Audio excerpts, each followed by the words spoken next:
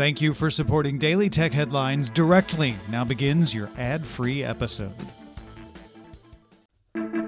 This is the Daily Tech Headlines Weekend History Edition. Consider on this day, November 18th, 1977, a startup called Microsoft, fresh off developing its own version of Fortran, won the right in arbitration to license its version of BASIC, previously licensed exclusively through MITS, the makers of Altair. Daily Tech Headlines will be back to the news Monday through Friday. Talk to you then.